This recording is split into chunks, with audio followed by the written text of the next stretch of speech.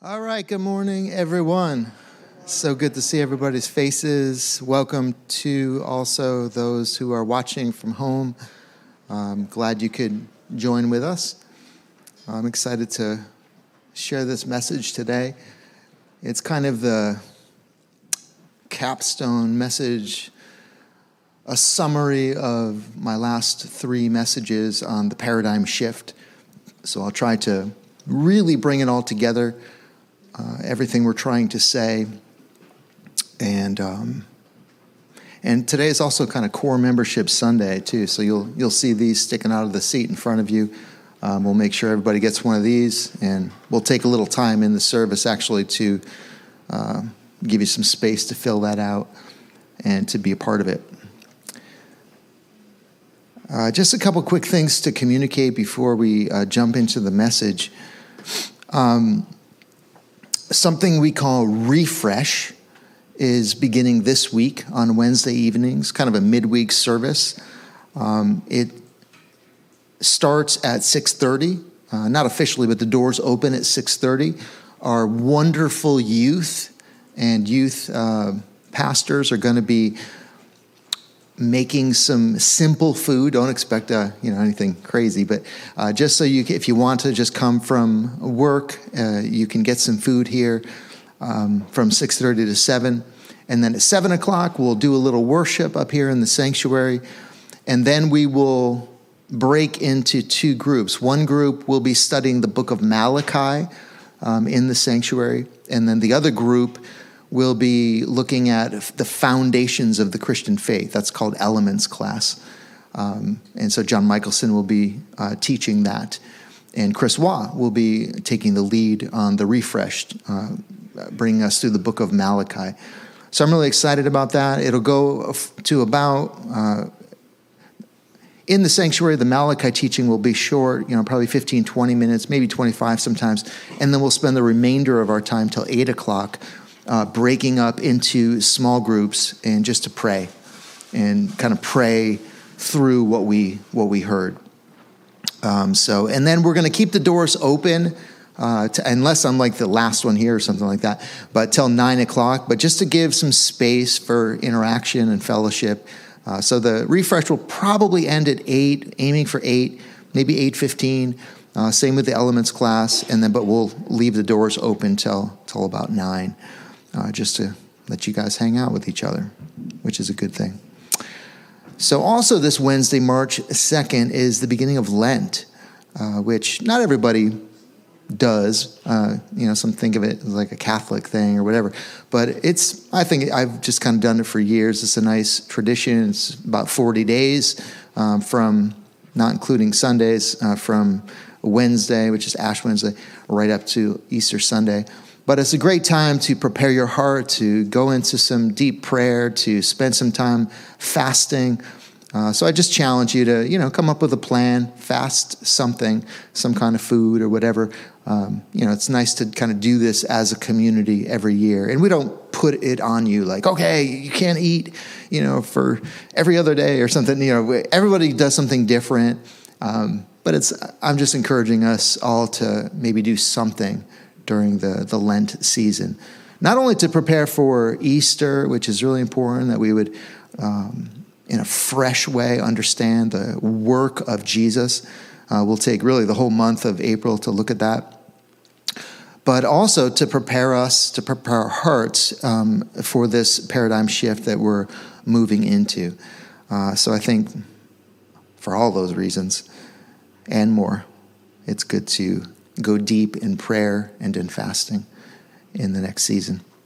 So yeah, come on out. By the way, if you are planning on coming this Wednesday, we do have, we plan on providing childcare. So I just need to know, okay? So if you're planning on coming Wednesday and you're going to bring your kids, just let me know. So on our end, as a staff, we can kind of prepare for that. I can't have like 85 kids show up and I only have like a handful of workers.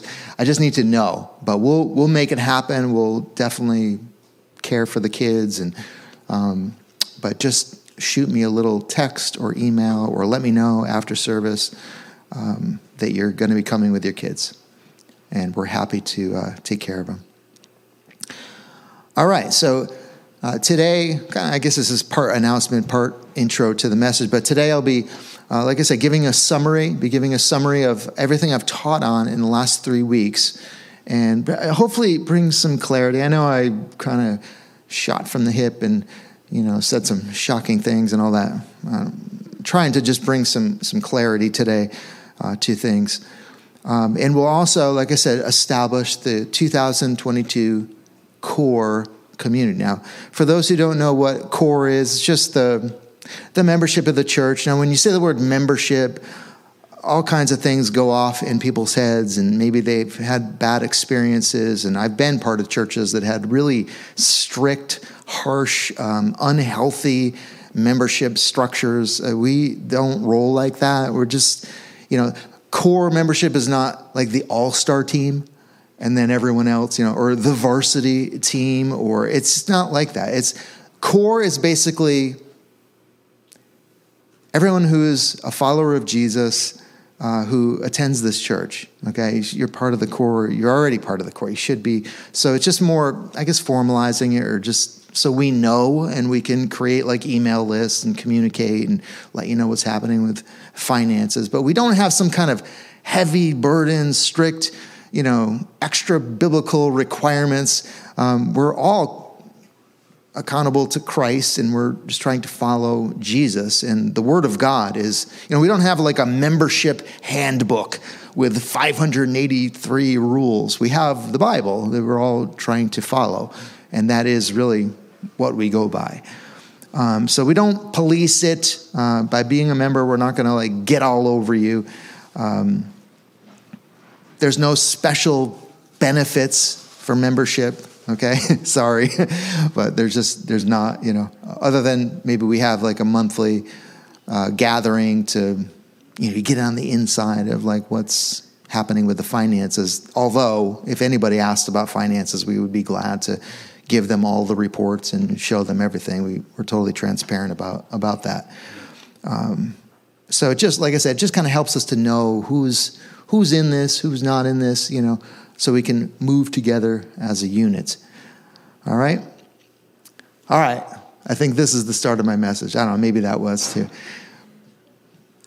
Like I said, I want to give a summary of this paradigm shift. And kind of before I say that, I want to give, I guess, a little bit of a disclaimer that, because I've said some strong things in the preceding weeks, and I don't want you to think that like we've done everything wrong in the last 20 years. We haven't. Or other churches who operate with more traditional Western models are, that God isn't working with them. Of course, he is working with all different kinds of churches, with all different kinds of models. And I think that we have seen God's presence manifested, and God has done great things through the years. So we're just talking about going from good to great, okay? We're just talking about refining how we do things to get closer to God's design so that we can bear as much fruit as possible. If we've been, we've bared like 30-fold fruit in the last 20 years, we want to aim to bear 100-fold fruit in the next 20 years. So just, don't misunderstand. I'm saying some strong things, but this is really just about striving after the fullest expression of who God intended us to be as a church. So I've identified 8 aspects of this paradigm shift that I'll touch on each of these briefly today, but I'm going to go in more depth in the next 4 weeks. So what I'm going to actually do is take 2 of these each week for the next 4 weeks and really take you deep into Scripture and just kind of show you where all this is rooted in the Bible. Because I know it's some of this is very new. Some of this feels kind of shocking, when you've kind of been doing something a certain way for forever, and for me, it's 33 years. So it's like, oh my gosh, what? This is, it takes a while for, to kind of rethink things. So I'm going to just take that time over the next 4 weeks and bring you into the Word. Today's more of a summary of what we're talking about. It's funny that amongst pastors and especially church planters, there's a pressure to do something new, to do something different, something innovative. Every pastor feels like they need to have a special vision for their church. But the truth is that a local church is not like a cool new business, some like fresh new way of doing Mexican food or something that nobody's ever done before. That's not really how it works. The vision for the church of Jesus is already revealed in Scripture. It doesn't mean there's not a lot of creativity of how we can, kind of play that out, but it's already there. God is the architect. He is the one who has cast vision for his church. Jesus is the head. It's his house. And so our role is to pay attention to what is already revealed in the Word of God. Like the Bible says, unless the Lord builds the house, the laborers labor in vain. All right, first aspect of the paradigm shift. You ready? I'm going to speak fast. And I spent 12 hours yesterday refining this, okay? So just so I could be succinct and so I wouldn't preach all day long. So I think this is pretty tight. I'm going to speak fast. If it's too fast for you, reach out to me this week because it's all written. And I'd be happy to give you my notes, which is just like something you can read, basically. All right, first thing is this. We want to move in this paradigm shift. We want to move from being individualistic to communal. Individualistic to communal. And this is kind of big picture. Many of us, including myself, have had a flawed vision of what the fullness of God really means. Because we look at everything through an individualistic kind of Western way of thinking. We have emphasized personal relationship with God, our personal holiness, private communion with Jesus, our personal calling, or some call it our destiny, and our role to win people to Christ in our individual witness. I have thought like that for really a long time. I mean, I've tried to not fully think like that, but it's kind of how we think about the spiritual life. But the vision for our lives revealed in Scripture is very different. We are not just brought to Christ, but we are baptized into his church. We are instruments in a symphony. We are members of the body, right? We are pieces of broken colored glass that together make a mosaic. We're living stones that are being built together to be a dwelling place of God. We are oddly shaped, especially at Ren, pieces of a puzzle that together are a portrait of Christ. Now, most Christians believe this theologically, but the way that they relate to the church contradicts their belief. To many Christians, the church is nothing more than a place they go to get inspiration for their individual personal spiritual life. They don't contribute anything except for, maybe a tithe or maybe serve once a month. They hold a loose affiliation to their church, maybe bounce from church to church. They act like they don't really need the church that much. They neither give or receive much from the church. It's a shallow relationship. So we want to move away from this individualistic type of Christian faith and strive to be a community. We want to move away from passive spectating and into deep involvement. We want to move away from being religious consumers and shift to being active participants in the church using our Spirit-given gifts. Now, before you think I'm being too critical, I think that Ren is exceptional in what I'm saying. I feel like the level of involvement and devotion to one another in this community is pretty exceptional, and I am proud of that. But we can go deeper. And I know that what I'm saying here, we're not exempt from this. This applies to us as well. And so we can grow. And so we just want to structure things in a different way to better foster this kind of depth. And that's what we're going to get into. All right, number 2, liturgy. Liturgy, another aspect of the paradigm shift. We want to move from pastor-dominated liturgy, like we're doing this morning, to open participation of all members. I've been to all kinds of churches in my life, both Protestant and Catholic. I grew up Catholic. For 33 years, since age 21, I've served Jesus. I've been a dedicated churchgoer, okay? In all the different places I've been. I've preached or visited probably at least 100 different churches through the years, probably many more than that. Though the styles varied greatly, they all held to a similar liturgy, tightly controlled by the paid or volunteer pastor. It usually goes something like this. A welcome, hey everyone, glad you're here. Songs, some songs of worship, a sermon, okay? That's what you're hearing right now. We did some songs, maybe a prayer, closing prayer, or a closing song. And there's variations of this, of course, but churches in the Western world conduct services something like that.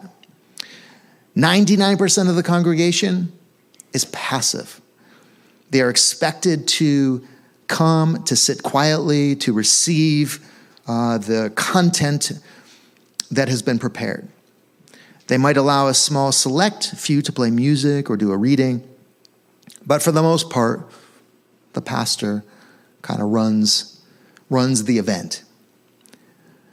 The justification for this model is that the pastors and the priests are the only ones qualified to minister, even though the Bible says we're a kingdom of priests, right? 1 Peter. But, the pastor and the priest, they're the trained ones. They went to seminary, they went to Bible college.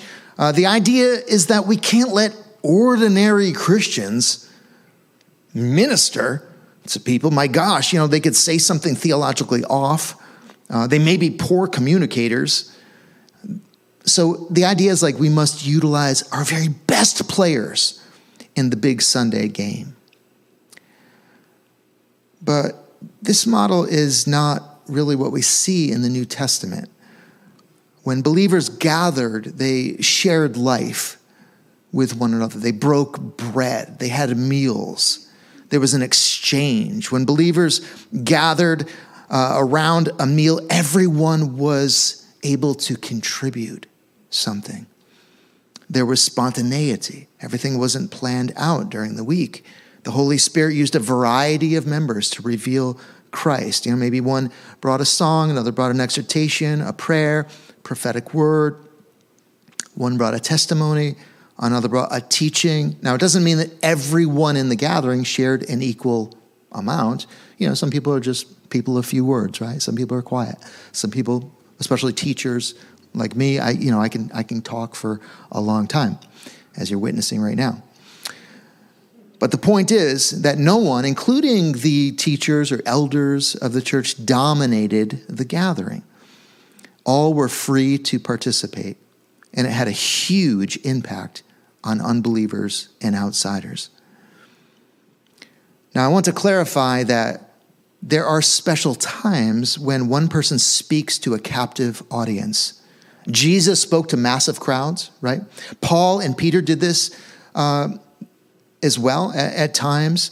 When Paul visited churches, we know that there was one story, right? It's kind of funny that Paul was, it was a special thing. And the Apostle Paul, he's here. Okay, and he was preaching, and he's preaching so long that some guy fell asleep and fell out of the window. That could happen at Ren, because we have no screens or anything. If we open the windows, that literally could be in our future.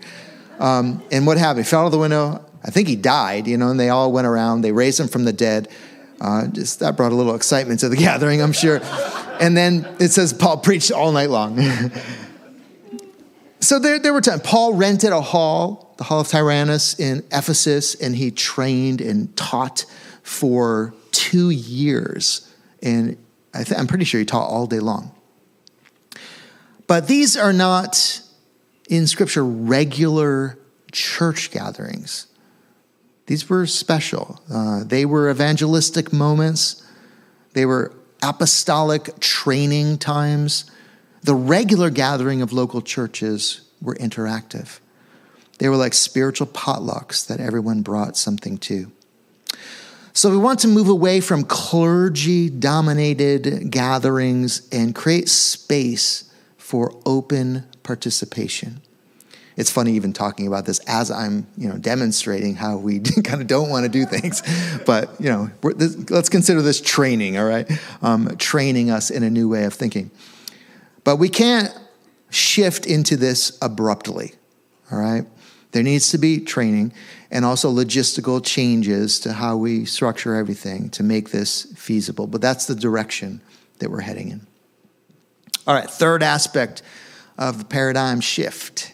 We want to move from big to small gatherings. The average church in America is less than 100 people. But here's the reality. Most pastors don't want to be that small. It seems to be in the modern Christian thinking that bigger is better. All the American churches that are most admired are large in size. Those are the ones that, write the books and preach at different Christian conferences. They have giant churches. Success is equated with buildings, lots of people, and of course, big revenue. Almost all people who plant new churches and start with, maybe 10 or 12 people dream of one day being a church of 1,000. Now, I'm guilty of this. That seems to be the unspoken ambition of the modern pastor. We pastors can be, not all, but can be very narcissistic because pastors are typically very driven personalities. It's easy for us to fall into building our own empire, that is a tribute to us. But isn't it funny that we don't see any large churches pastored by big personalities in the New Testament? The closest thing we can find to big gatherings is right after the 3,000 were saved, Acts chapter 2, at the birth of the church. The believers, it was, just imagine that, going from 120 to 3,000 in one day. It was like crazy town. So the believers had several prayer meetings a day at Solomon's Porch, which was basically a part of the temple complex that wasn't exclusive to Jewish males. It was an outdoor space with some covering overlooking the valley. Jesus taught there, so it was kind of familiar to many of the people. They had prayer meetings 3 times a day for a season. And, I think these were like revival prayer meetings. This was the birth of the church of Jesus. It was kind of a special thing that was happening, and probably not everybody went to every prayer meeting. Obviously, people worked, people were farmers, people were doing whatever. People kind of came and went, and it was just like a unique season of 3 prayer meetings a day for however long. Eventually, church gatherings were scattered all over the known world and were quite small in size. Now, because of our Western big church thinking, we tend to interpret the New Testament through our Western eyes. When the Bible talks about the church in Ephesus or Philippi or Laodicea or Antioch, we kind of think of, maybe you didn't do this, but I have done this for years. We kind of think of a church space with hundreds or maybe even thousands of people gathered, with a pastor. But churches in the first century mostly gathered in homes, actually for the first 3 centuries. It's hard to say exactly how many were in a church. It depended on how maybe big the house was. You might have 10 or 12 people in one church. You might have had 40 or 50 or maybe even more, 60, 70 if they had kind of a barn or bigger space in their home. But the early church gatherings were relatively small in size. In a place like Jerusalem or Antioch, there were likely thousands of Christians, but gatherings were rarely all together in one place. Exceptions would be maybe when the apostle was coming through and they probably all tried to cram into, or maybe met outside or in different places. Now, the reason the early church gatherings were small in size, it was intentional. It allowed for the members to participate. It's kind of common sense that as soon as you get a gathering of 50 or 70 or 100, it gets harder and harder the bigger it gets to interact, to have open participation. I remember when the church, Renaissance Church, was in the beginning stages, the first 3 years, we ran from probably about 20 to 30. And we met in my home every Friday night for fellowship. Roger remembers those times, right? Just sharing meals. But even the Sunday service was like a small group. We would talk. People would just interrupt me right in the middle of the sermon. It was great. I would talk for a little bit. Okay, break into small groups and talk, and it'd be like 3 small groups or something. It was beautiful. Anybody new in the church was like really connected with easily because it's only 20 of us, 30 of us. We noticed the new people. There's so many reasons that gatherings benefit in being small. Small gatherings in humble locations, I think, also displayed the kind of kingdom that Jesus was establishing, as opposed to the pomp and power of the world. The first century churches were in living rooms and dining rooms around the hearth, huddled together, maybe meeting outside sometimes around a fire.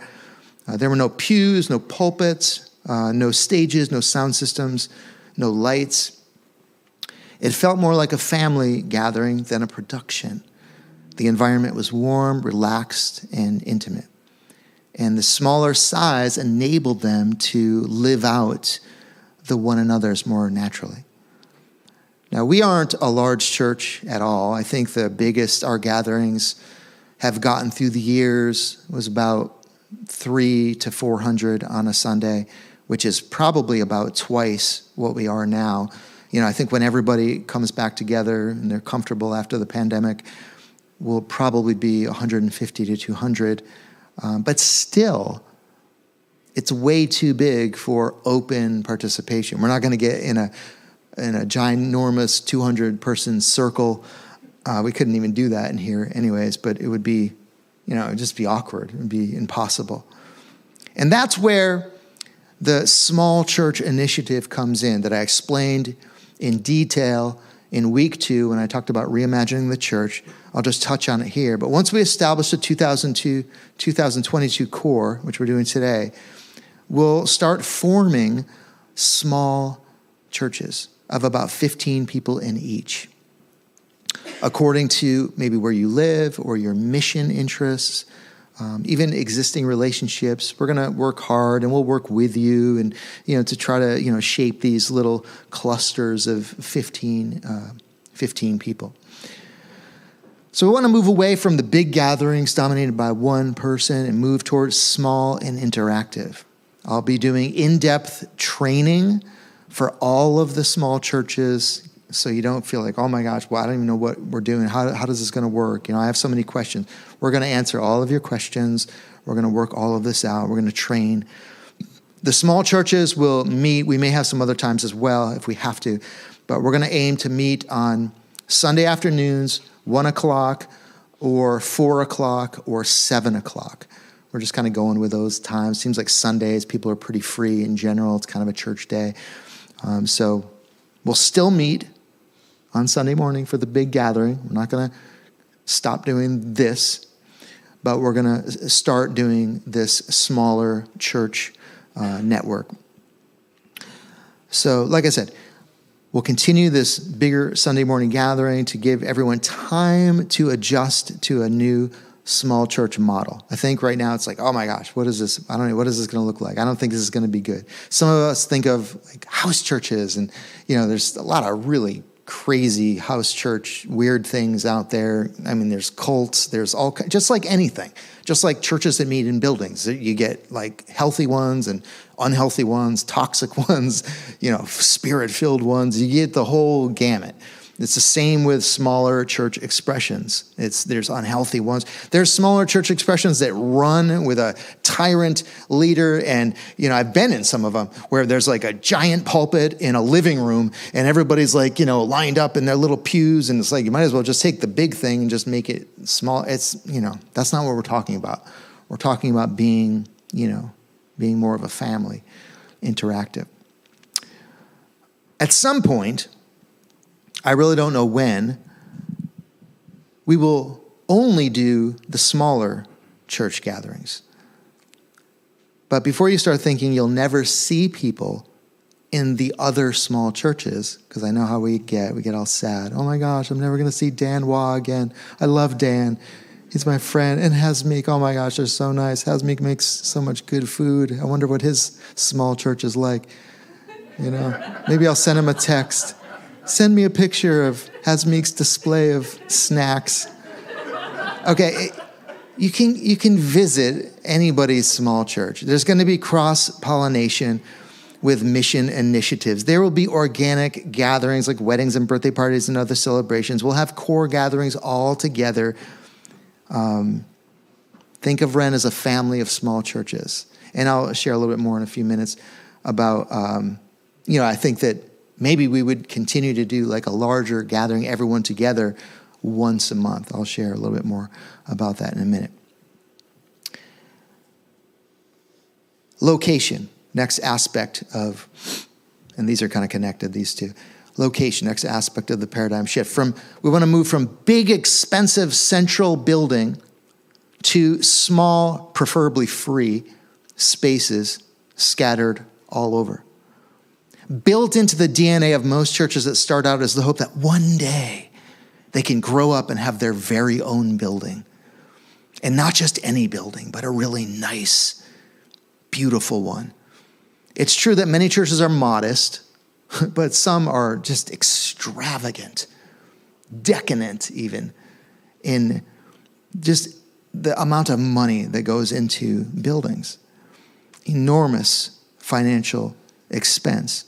But the question is are they needed? It seems that the first century Christians did very well without big church buildings. They went from 120 people at the start to over 1 million by 250 AD without church buildings. That's pretty amazing. Besides the fact that the concept of a church building is not found in the New Testament, and that large buildings suck up about 25% of all the money churches put in. Yeah, my question is, are they even helpful? Given the present reputation of institutional churches in America, most people repel the idea of even coming into a church building. Church buildings can be designed in so many different ways. I understand that. Some have an inviting vibe. We have tried to go for that. This isn't a living room, but we, with the lighting and the seating, just couches and different places, we try to make it comfortable. But most church buildings are pretty aesthetically cold. You've, I'm sure, been in many of them. They have sometimes giant, scary front doors, right? Our front door on the space that we met in at the Armory had to be the most intimidating door of any church in Rhode Island. It's right across from Den Den. Just the giant, it's crazy, But, gargoyles. Yeah, let's put some gargoyles on the church building. That'll say, you're welcome. Nothing says you're welcome like a gargoyle. Stained glass that looks beautiful from the inside, but outside it looks kind of scary. It's just dark. Echoey. Pews. Plastic flowers. Fake pillars. Everything is kind of sterile and ordered. Now, I'm not saying God doesn't use it, but it's it's not the best fit. And then, of course, we're surrounded by mostly strangers because it's like hundreds of people maybe, because it's open to the public.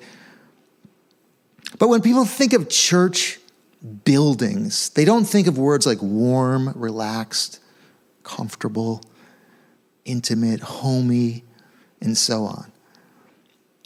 They might use words like that to describe a home, like Jeff and Julia's home that I've been to a couple of times is very homey, very comfortable. They might use those words to describe their favorite pub or cafe, but not a church building. Church buildings for a church gathering are like wearing a 3-piece suit to a Super Bowl party. You can still enjoy the Super Bowl, but it's kind of not the best fit. It's not the best thing to wear. Small, intimate spaces, I think, are a better fit for brothers and sisters in the family of Christ to live out the one another. That said, we don't want to let go of this large building we use quite yet. We want to do it at some point. We're actually kind of stuck with it for a while since we have a lease.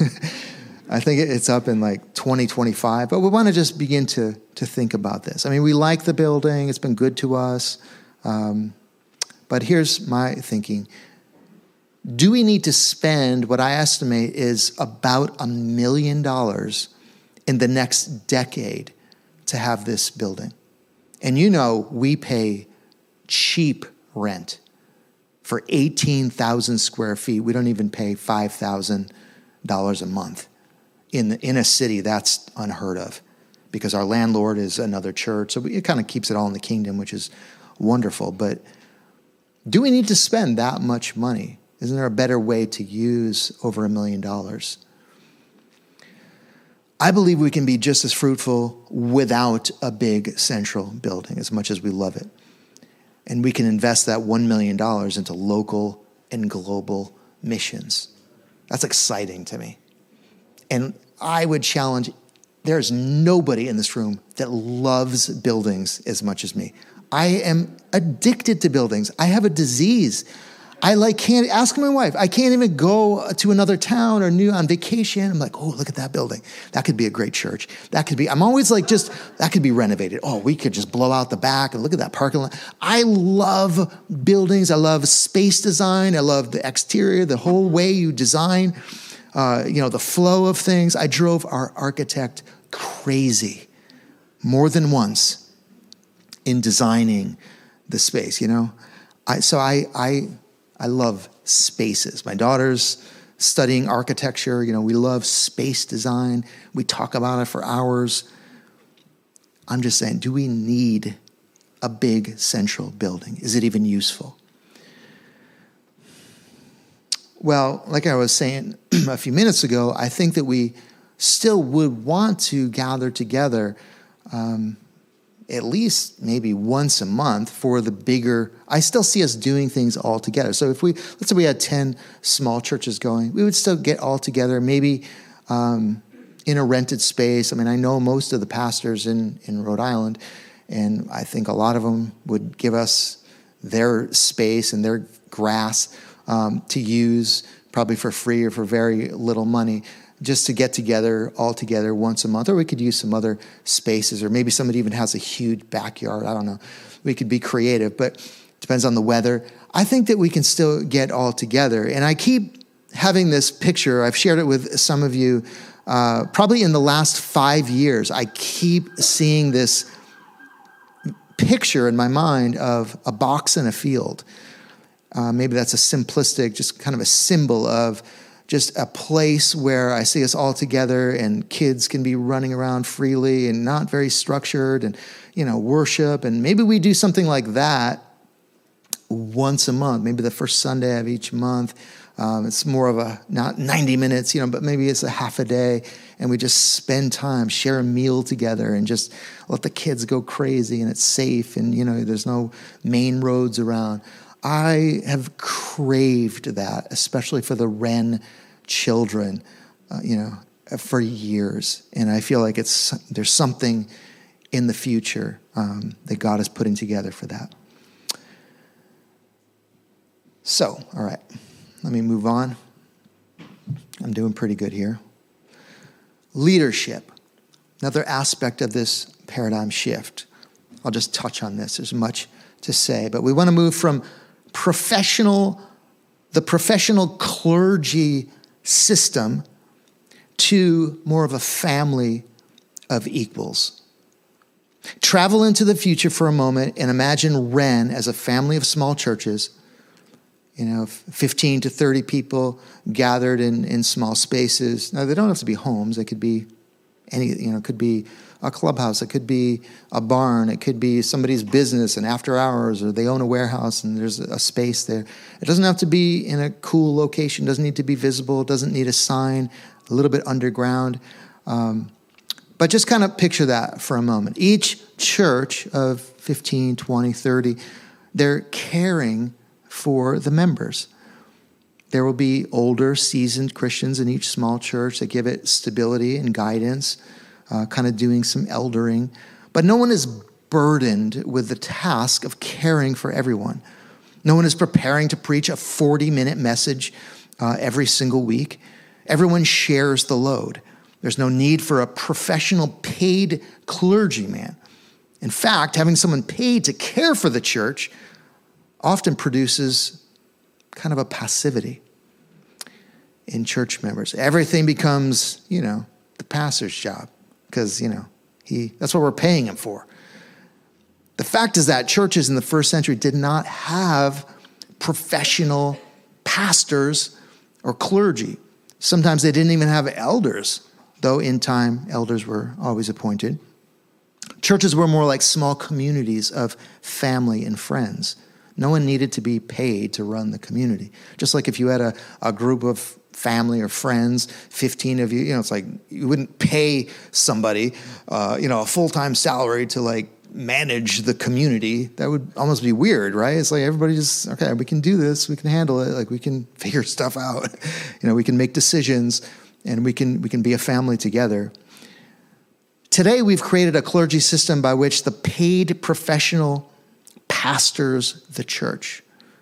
It means the paid pastor cares for everyone, counsels, preaches weekly, teaches Bible studies, leads planning meetings, develops and casts vision, visits the sick, marries, buries, manages staff, assimilates new people, goes after strays, designs the liturgy, oversees the finances, manages the building, fields emails, writes newsletters, attends social events. And of course, we must find time to reach out to all the people in the neighborhood who are lost.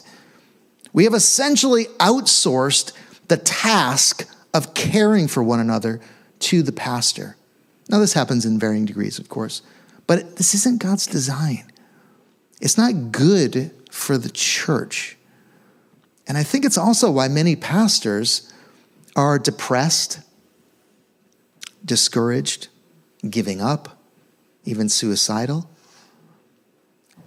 The Lord never intended pastors or elders, it's the same word in Greek in the New Testament, to carry this kind of load. While it's hard to find any support in the New Testament for paying pastors or elders a salary, there is, however, a clear idea of apostles or church planters, being missionaries, if you want to call them that, being financially sustained. You see teams of apostolic workers, really missionaries. Apostle means one sent on a mission. But you see teams of apostolic workers who were sent out to plant and water, like Paul and Silas or Paul and Barnabas or John Mark or Timothy, Titus, and many others in the Word of God. Their work was to start churches and strengthen churches, but not to settle in the churches as the pastor. They moved around. They stayed with some churches a day, others for weeks. Paul spent 2 years training the church in Ephesus. So practically, what does this mean for me and for the other people on church staff? Listen, we aren't doing anything abruptly, since really all of our staff are needed, very much needed. We're kind of understaffed. We handle a lot there's 2 full-time people on staff and about 6 or 7 or 8 or whatever it is, very part-time staff. So we kind of squeeze a lot out of our staff. But what I see over time is that church staff, as we know it now, will not be needed to do many of the things that they presently do. So the idea is to shift our function as church staff to being more apostolic servants who do the work of planting and watering the churches. Ren Church would continue to provide financially for all of them. I don't want you to worry about, I get a salary. I'm not looking to cut myself out of a job. I want to do this in a way that transitions smoothly for everyone. I also want to, as I mentioned before, I want to do this in a way that other churches might actually follow us. If we do it in a way that just blows everything up and we lay off all the staff because, it's not biblical or whatever, and just put financial strain on people and divide the church up and everybody's, that we don't want to do that. We want to use wisdom and gentleness and do this in a way that we're talking about a large shift from one way of doing things to another way of doing things. And so we want to be gentle in the way we do that and do it in a way that other churches could follow the pattern.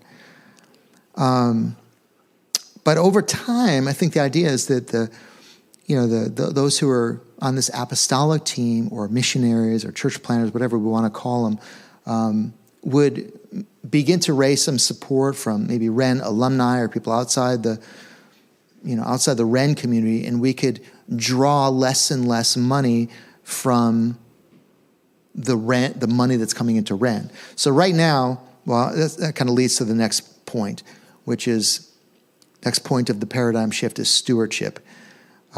So we want to move from 90% of church income spent on buildings and staff and programs for church people to giving as much as possible toward local and global mission. We've already taken a step toward this for 2022 by doubling our giving to local and global missions from 12% to 24%. I think it's pretty awesome, and the first month went well. When we release the building, that could double again to about 50%, which I think is awesome, to be able to give 50% of everything that comes in to local and global mission. And as the church staff gradually shifts to church planting workers and raises money outside of the Ren community, we could potentially give 60 or 70 or 80 or 90% of all that comes in to local and global mission, which is where we're moving. That's what we're aiming for. Another way to increase the percentage we give to mission is by growing numerically, of course, and giving more generously. The goal is always collective generosity. As I shared last week, we don't really believe in tithing. It's not really a New Testament concept. In fact, I think for people who make a lot of money, tithing is really not that big of a deal. It's not a sacrifice, and maybe it's not even considered generous to Jesus. Remember when the Pharisees came and they were dropping their money in the bucket, big amounts of money. Jesus wasn't impressed at all. Then the widow came along, dropped in 2 coins, and Jesus said, that is what generosity looks like. She gave out of her poverty all that she had.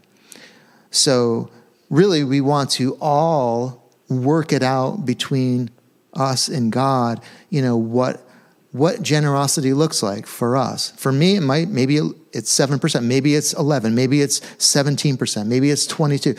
Everybody's different. You have to kind of ask the Lord, what does generosity look like? But our aim is not to get everybody to tithe. Our aim is to be a community that practices a collective generosity. And I think if we continue to strive toward that, which this community is already incredibly generous, it's a small community, and we meet our budget every month, and we're able to give a lot to missions, and it's amazing. But anyways, it's more of a continuing to do that for most of us, and maybe for some, it's like stepping up and saying, all right, I'm Lord, what do you want me to do? It's all his money anyways. And so we're just kind of asking him what he wants to do. All right, I'm going to kind of talk fast. I got two more. I'm going to talk really fast. Okay. Mission. We want to move from clergy-led mission to member-driven mission. Since I started the church in 2002, in the summer of 2002, outreaches on Penn Street, really most of the local and global mission initiatives we've done have been birthed in my heart first. You know, they're my ideas, my burdens, my passions. And when I get an idea, you know how it goes. I pitch it to the church, and then I beg everybody to get involved. You know, plug in, play your part. And because you guys are so awesome, you're like, all right, I'll help you. I'll do this. And so, you know, you can show up and man the bouncy house or, you know, whatever, make sandwiches. This isn't bad. This is a beautiful thing. And we've done some great things like the art installations we've done and beautiful. It's not a bad thing. It's what happens in most churches. The pastor or the outreach pastor comes up with outreach ideas and rallies the church to get on board. We want to move away from that model, however. The Lord has given to each of us the Holy Spirit, and to each he has put burdens on our heart, assignments, if you will. Your heart may be weeping for the moms who live in the neighborhood where you live, 20 miles away. You know, and then Pastor Scott's like, oh, we need your help to do this thing down the street. Okay, you know. And so you either just, you know, do it out of obligation to help the pastor because you want to be a good, faithful church member, or you don't do it and feel kind of guilty. We just want to move away from that. We want to move toward every member in the church doing the mission that God has put into their heart. Now, you might have several burdens, but I also don't mean by this that I want you to do a solo mission. You know, that every single person has their own special little mission. As I've said before, it's good to work in teams. It's good to maybe work with your spouse or work with your whole family. Could do something to serve people outside the walls of the church together. That would be beautiful. Or maybe a handful of you who are friends, you could just kind of join together.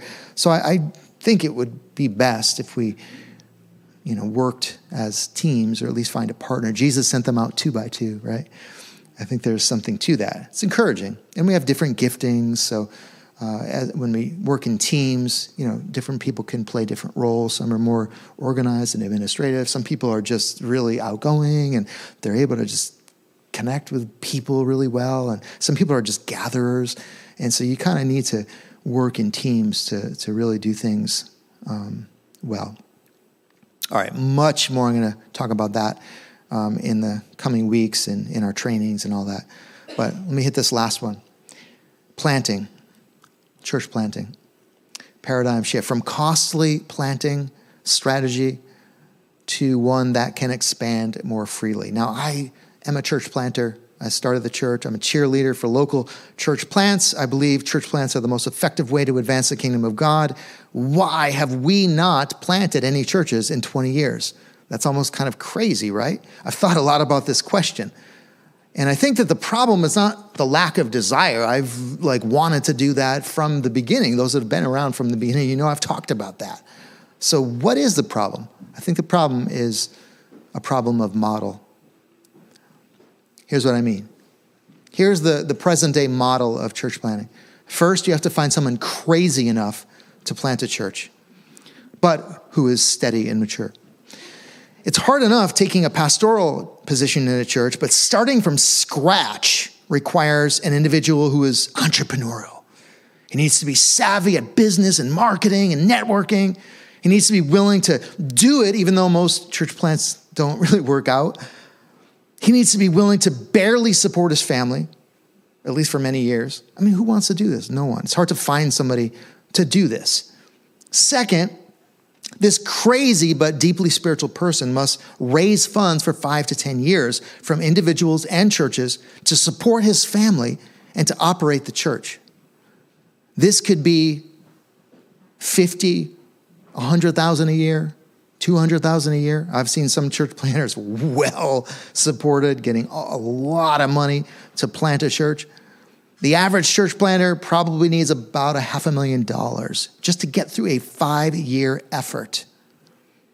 Many people and pastors don't really love to support church plants because many of them don't last.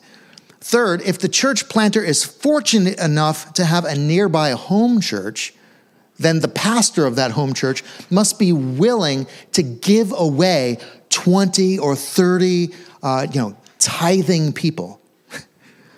Let's just be honest. Because most churches are about 100 people and have tight budgets, many pastors are not too excited about giving away all of their best tithers. Oftentimes, church planters start with no one but their spouse and children. This is ridiculously hard.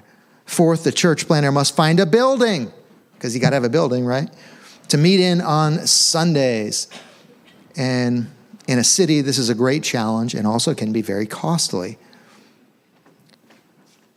Many churches rent school auditoriums to begin, which I don't think is a great vibe. We did that at one point. We've had all kinds of crazy spaces through the years, and some of them were terrible. Remember the one in the Columbus Theater? It's like a 200-seat theater, and sometimes we'd have 17 people in the crowd, and I'm up on the stage. It was a little weird. And then, we were having the kids in this front room, and the heat broke, and you could see your breath. It was crazy, but these are some of the challenges of church planning. Fifth, the church is listen to this, utterly and completely dependent upon the church planter and all of his financial support that he's raised. In other words, if the church planter decides to not do this anymore after 2 or 3 or 5 years because it's too hard on the family, which is usually the problem, the church almost never survives. It is completely built on one person. And so the people scatter. I could keep going, but this model is pretty terrible. It's very expensive. It's hard to even find somebody willing to do this. Since $500,000 is being invested by individuals in churches, well, the expectations on the church planter are crushing. I've been in the city in Providence for 20 years, but I was in North Providence, and I was actually living in other parts of Providence, just part of a different church, but about 25 years. And I've studied church planters through the years. And I've seen again and again how this model can really burn pastors out, drain their families. And often the result is just, the handful of people that were investing a lot into the church plant, just when it doesn't work out, they're disillusioned. When it falls apart, it's just heartbreaking to watch this. I think it's just a pretty terrible model. But imagine planting churches without needing a building and without a full-time, full-salaried pastor. Imagine 15 to 20 lay people, if you want to call them that, who each have the Holy Spirit within them and are endowed with gifts from God, being trained and launching out with no overhead at all. Imagine all of the tithes and offerings going toward missions and toward local outreaches. Imagine these churches growing naturally from 15 to 30 or 40. And then maybe when they hit that point, sending out a fresh, new church plant, sending out 15 or 20 or whatever. This is essentially how the Christian movement spread across countries, across the known world at that time. And it's also how some of the fastest growing movements on the globe today are happening. They're not all bogged up with the need to find a big building or to find a pastor crazy enough and the support, financial support of a pastor. They're just starting things. A group of Spirit-filled Christians are just going and planting. And it's working in many places. And I'm going to share a lot more about this in the days to come, just sharing with you some of the movements that are happening around the world and just how it works. All right, good. I'm done, but now it's your time, because this is going to be a participatory thing. It's not just all me, right? I did my homework yesterday. Your homework is to take the next 5 minutes, and you'll see these cards on your seats. For those in the back, I don't know if Catherine's around. If anybody needs this, she'll get you one, or if you need a pen. But just take a few minutes to fill this out. Don't be in a rush. Just take your time. If you're brand new with us and you're like, I don't even know if I want to be part of this crazy church, that's fine. You can fill out whatever you want to fill out, or just fill out the fun questions. Leave out your name and email if you want, whatever you're comfortable doing. There's also, I think, new people cards there. You can fill one of those out if you want to get on our newsletter list and just to introduce yourself. So yeah, take about 5 minutes to do that. This will be the close of the service. For those who are watching from home, I think there's a link or something like that you'll see, so you can have that content at home. And I'll also send out an email this week to let you know.